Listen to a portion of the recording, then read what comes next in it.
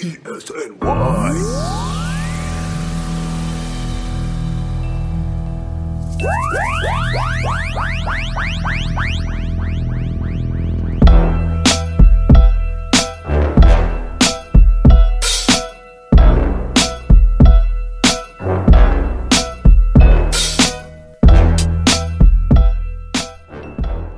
Alright, what up? Welcome back. Episode 68 of the Wide Right Podcast. I'm your host, Ryan Honey, of Elite Sports New York and the Elite Sports Radio Network. Busy time, busy couple of weeks. NFL free agency, March Madness. My bracket sucks. My bracket is absolutely horrendous. It's the worst bracket anyone has made of all time in the history of the earth. It is so bad. I had Illinois winning it all. I had Iowa making it to the final. I had Texas also making it to the Final Four. Everything. I think I have 4 games left. We're 2 rounds in. I have 4 games left that I could predict correctly the winner. Everything else is an automatic loss. It's the worst bracket I've ever made. I think I won my bracket challenge in 2017, and ever since then, I've just been on like a bracket challenge hangover. So, yeah, it's tough situation, tough year for my bracket. And I was in a Survivor League. I was out day one of that as well. Picked Purdue, first round. Why? I don't know. Probably because I'm an idiot. But just glad the tournament's back, to be honest with you, after not having it last year. Great working from home because, like, these games are on at, like, noon on a Thursday. So that's pretty cool. Or on a Friday this year, excuse me. And then they were on noon yesterday, on Monday, the second round. So it's cool to just like be home and watch these games. But yeah, bracket sucks. That aspect of it is not great this year. But to make up for it, we have some great news out of East Rutherford, meaning the Giants' free agency moves, the big moves, the big spending that they've done in the last couple of days, last week or so. And I want to start with the fact that I like to preach the idea that you're allowed to criticize Dave Gettleman for his bad decisions and then praise him for his good ones. Like, you can do that. That's allowed. Like, we're allowed to, not like when he makes bad decisions and then vice versa. That's okay. And right now, I'm going to criticize him a little bit before I get to the praising. Because the Dalvin Tomlinson situation is obviously tough. Giants knew it was going to be tough to bring back both Leonard Williams and Dalvin Tomlinson. Obviously, the organization favored a Williams re-signing over Tomlinson re-signing, so Tomlinson left to sign a 2-year deal with the Vikings. And Dave Gettleman screwed this situation up because he should have extended Tomlinson's contract last year. It's not like Tomlinson had a breakout season and it just so happened to be in a contract year. And, he hit free agency and he got picked up by another team. Tomlinson has been a valuable piece of this organization and valuable piece of this defense for quite some time. Through multiple coaching staffs, through multiple defensive coordinators, he has stepped up and been a valuable asset to this defense. The Giants should have, thus, having said that, the Giants should have extended him last year. Waiting until this year to do so, to potentially extend him, provided either side with a shorter time frame to get a deal done in an offseason in which Tomlinson was probably more expensive than he would have been last year. Also in an offseason in which the Giants didn't have the most amount of cap space in the world and the cap was down due to the loss in revenue this past year for the league. So that was a tough situation. I mean, props to Tomlinson on the new deal. Good luck in the Twin Cities. He is one of the most underrated players in the entire NFL. No doubt. Which is why the Giants should have extended his contract last year. And why I'm criticizing Dave Gettleman for not doing so. I don't know why they didn't, but, can't go back on it now. But let's get to some praising. Because entering this free agency, this has been a mostly excellent week from Dave Gettleman and his front office. And the reason for that is because the Giants entered the free agency period with 2 major goals. Re-sign Leonard Williams and acquire a number 1 receiver. You could go back and forth on which one was more important, but regardless, those were the 2 main priorities for this organization during this year's free agency period. And with limited cap space, in a year in which the cap was down, they were able to get both done. First, re-signing Leonard Williams. 3-year, $63 million deal, $45 million guaranteed. Giants obviously franchise tagged him earlier this offseason, and that was always going to be a placeholder to get a long-term deal done. The Giants did not want to risk him hitting free agency, so they franchise tagged him in order to get a deal done, which they did. Leonard Williams is now one of the highest paid at his position in the league. The annual salary of $21 million is second among, or the average annual salary of $21 million is tied for second among interior defensive linemen, tied with DeForest Buckner of the Colts. And the $45 million guaranteed is second behind Aaron Donald of the Rams, who I believe has a $89 million guaranteed, 86, something like that. It's absurd. It's absolutely absurd what Aaron Donald's getting paid. Is this an overpay for Williams? I mean, some people are going to say yes. Some are going to say no. The bottom line is talent is expensive in this league. Talent is seemingly getting more and more expensive every single year. So having said that, what is an overpay anymore and what isn't? Seriously. I mean, what is it? If these guys, every single year we see, a new guy he makes the most amount of money out of his position in NFL history. He signs the most lucrative deal at his position, in NFL history. So what is an overpay and what isn't? Obviously, if you're giving, $63 million to a backup quarterback, yeah, that's an overpay. But it's gotten to a point where if you think a guy deserves a certain price tag, he probably deserves that price tag. Like, if you think a player arguably, quote-unquote, deserves a certain amount, he deserves that amount. There's no more arguably. These guys get paid so much money, and they're getting paid more and more every single year. I mean, they gave Patrick Mahomes $500 million. So, I just, if you gave this type of money to a backup quarterback, that's an overpay. But looking at the year Leonard Williams had, Leonard Williams was a star last year. And he, 11.5 sacks. Led the team with 11.5 sacks, 30 quarterback hits. He's extremely valuable to this defense right now. And he's only 26. And the reason this deal is so good is that since it's a 3-year deal, he can now re-hit the market at 29, which is obviously on the right side of 30. He's a highly talented player. Giants knew they needed to break the bank for him, and so they did. So I don't think this is an overpay. I don't. They needed to bring him back. They needed to meet his financial needs and what he was asking for. And they knew they knew that they had to do that, so they did. And then a couple days later, we get another tidbit of news this past Saturday. 4 years, $72 million for Kenny Golladay. Is this an overpay?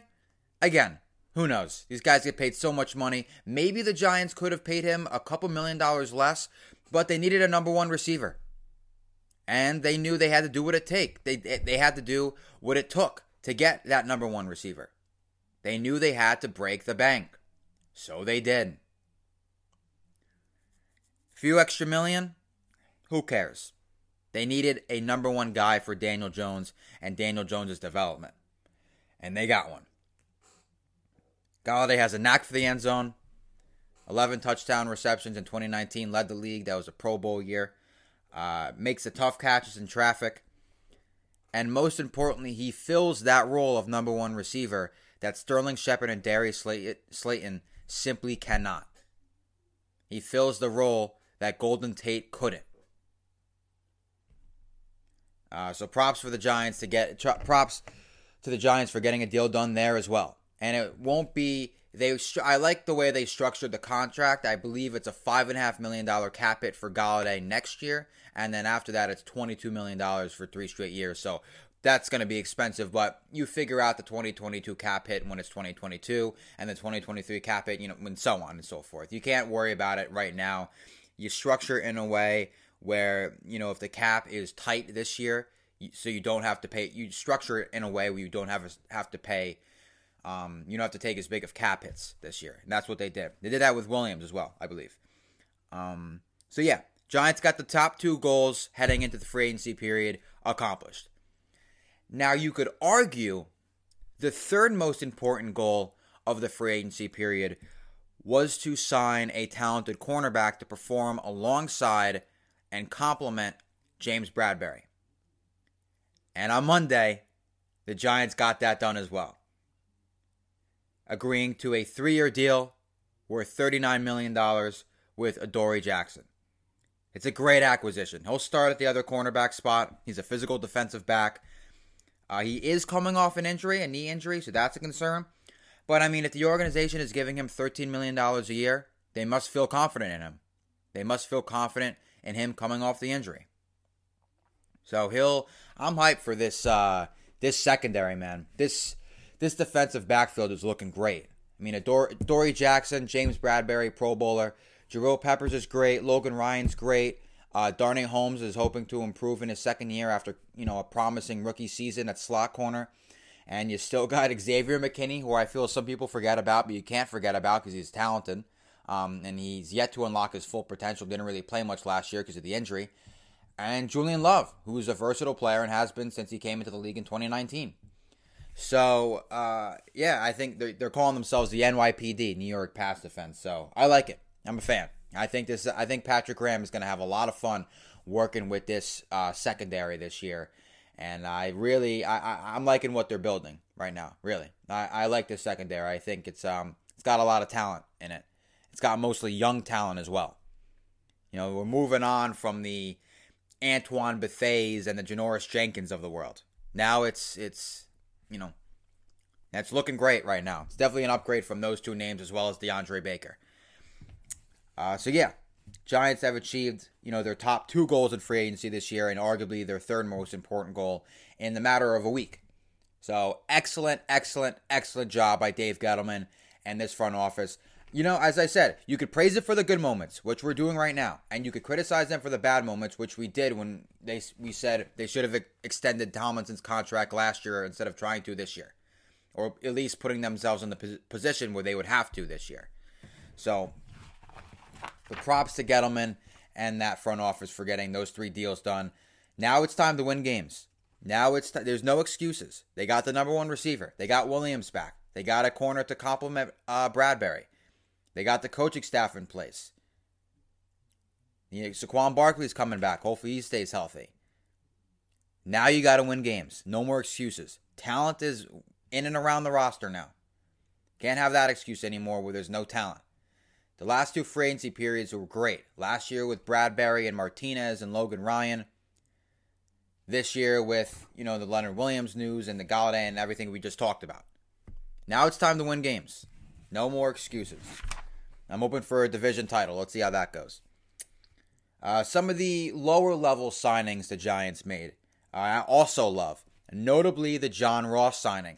You probably know John Ross from his 40-yard dash in the 2017 NFL Combine, which was an NFL record 4.22 seconds. Yes, he's absurdly fast. And he brings speed to this offense, and he has a ton of upside. He was the Pac-12 Player of the Year in 2016. He was the number 9 overall pick of the Bengals in 2017. Didn't exactly pan out there. That's why he became a free agent. They didn't bring him back after his rookie deal expired. He's got a ton of upside, and he's a low-risk, high-reward player. 1 year, $2.5 million deal. It's cheap. And, we just got to hope that Jason Garrett can utilize him correctly. Giants also signed a 1 year, $2.5 million. Giants also got on a 1 year, $2.5 million deal was defensive end Ifeadi Odenigbo, who previously played for the Minnesota Vikings. Another high upside player. Odenigbo had 10.5 sacks combined last 2 years with the Vikings, as Jordan Rodon of ESPN pointed out on Twitter. 10.5 sacks combined over the last 2 years is more than anyone on the Giants roster besides Leonard Williams. Odenigbo provides depth, could find a concrete role within Graham's defense. We'll see. We'll see how they utilize him. He's defensive end. Obviously, Graham likes to mix it up. Sometimes runs a 3-4, sometimes runs a 4-3. Who knows? So we'll see if he utilizes Odenigbo in a more of a matchup-based, role, which he does with a lot of players. So we'll see how that pan out. We'll see how that pans out. The Kyle Rudolph signing, however, is weird to me. I don't really consider it a low-level signing because Kyle Rudolph's a big name, two-time Pro Bowler, was productive for the Vikings for years, a decade basically. But they gave him a two-year, $12 million contract. He's on the wrong side of 30, declining skill, and $6 million average annual salary. When it doesn't even seem like they want him to be the top tight end. They still have a lot of confidence for some reason in Evan Engram. I mean, Joe Judge loves Evan Engram. Seems that they want him to be the top guy, one of the top offensive weapons. So, I don't know why they're giving Rudolph $6 million a year at this point in his career, especially when he's coming off a knee injury that forced him to miss the last 4 games of the 2020 season. And, not to mention, as of Tuesday, that knee injury may come back to haunt him and the Giants.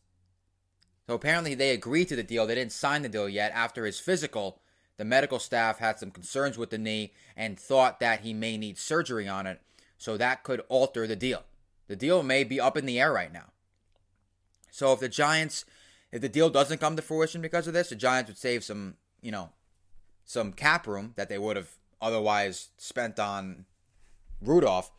But this is it's a weird situation. We don't know if Rudolph is going to sign this deal because of this whole injury situation. But regardless, I don't like the move anyway.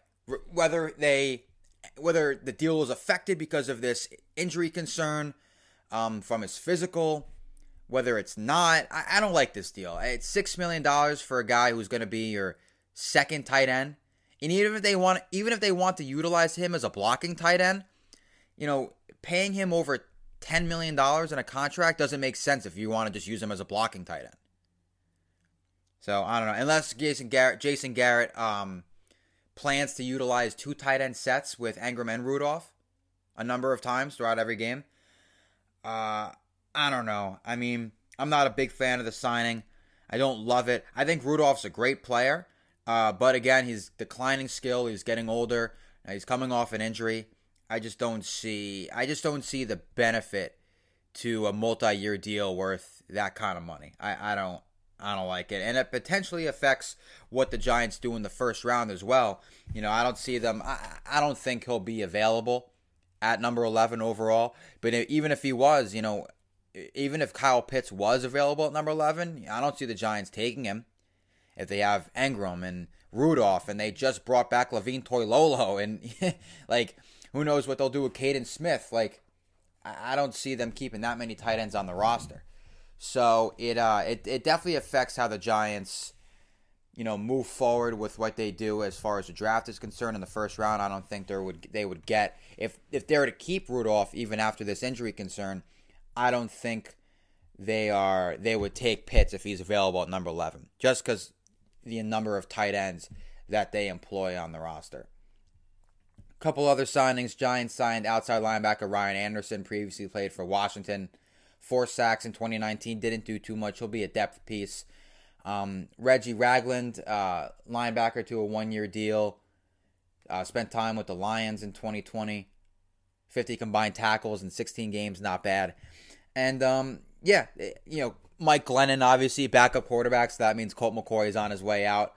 Mike Glennon has obviously played for every team, it seems like. He's a veteran journeyman quarterback. He's like an Alex Tanney or a Ryan Fitzpatrick. Obviously, he's not as good as Ryan Fitzpatrick is. Ryan Fitzpatrick has actually, been a starter here and there. And so was Mike Glennon, but Mike Glennon, I don't think people are comparing Mike Glennon's talent with Ryan Fitzpatrick. At least I'm not. So, but yeah, there you have it. Colin Gillespie, fullback, they signed earlier this offseason. Devontae Booker was a weird deal, 2-year, $6 million. I don't get that. I guess that basically shuts the door on Wayne Gallman coming back, despite the fact that Wayne Gallman has yet to find a team in free agency, which is absurd to me. Wayne Gallman's talented and could find a team easily, and he just hasn't yet. I don't get it. I don't know if he's holding out for more money. I don't know what's going on there. But maybe Wayne Gallman will keep holding out for more money, and he eventually has no choice but to come back to the Giants for cheap. That would be cool. Not for the organization at least, but you get a talented running back. Gallman obviously impressed when Barkley was hurt all of last year. So I'm surprised he hasn't found a team though. I don't get that. Him, Todd Gurley hasn't found the team.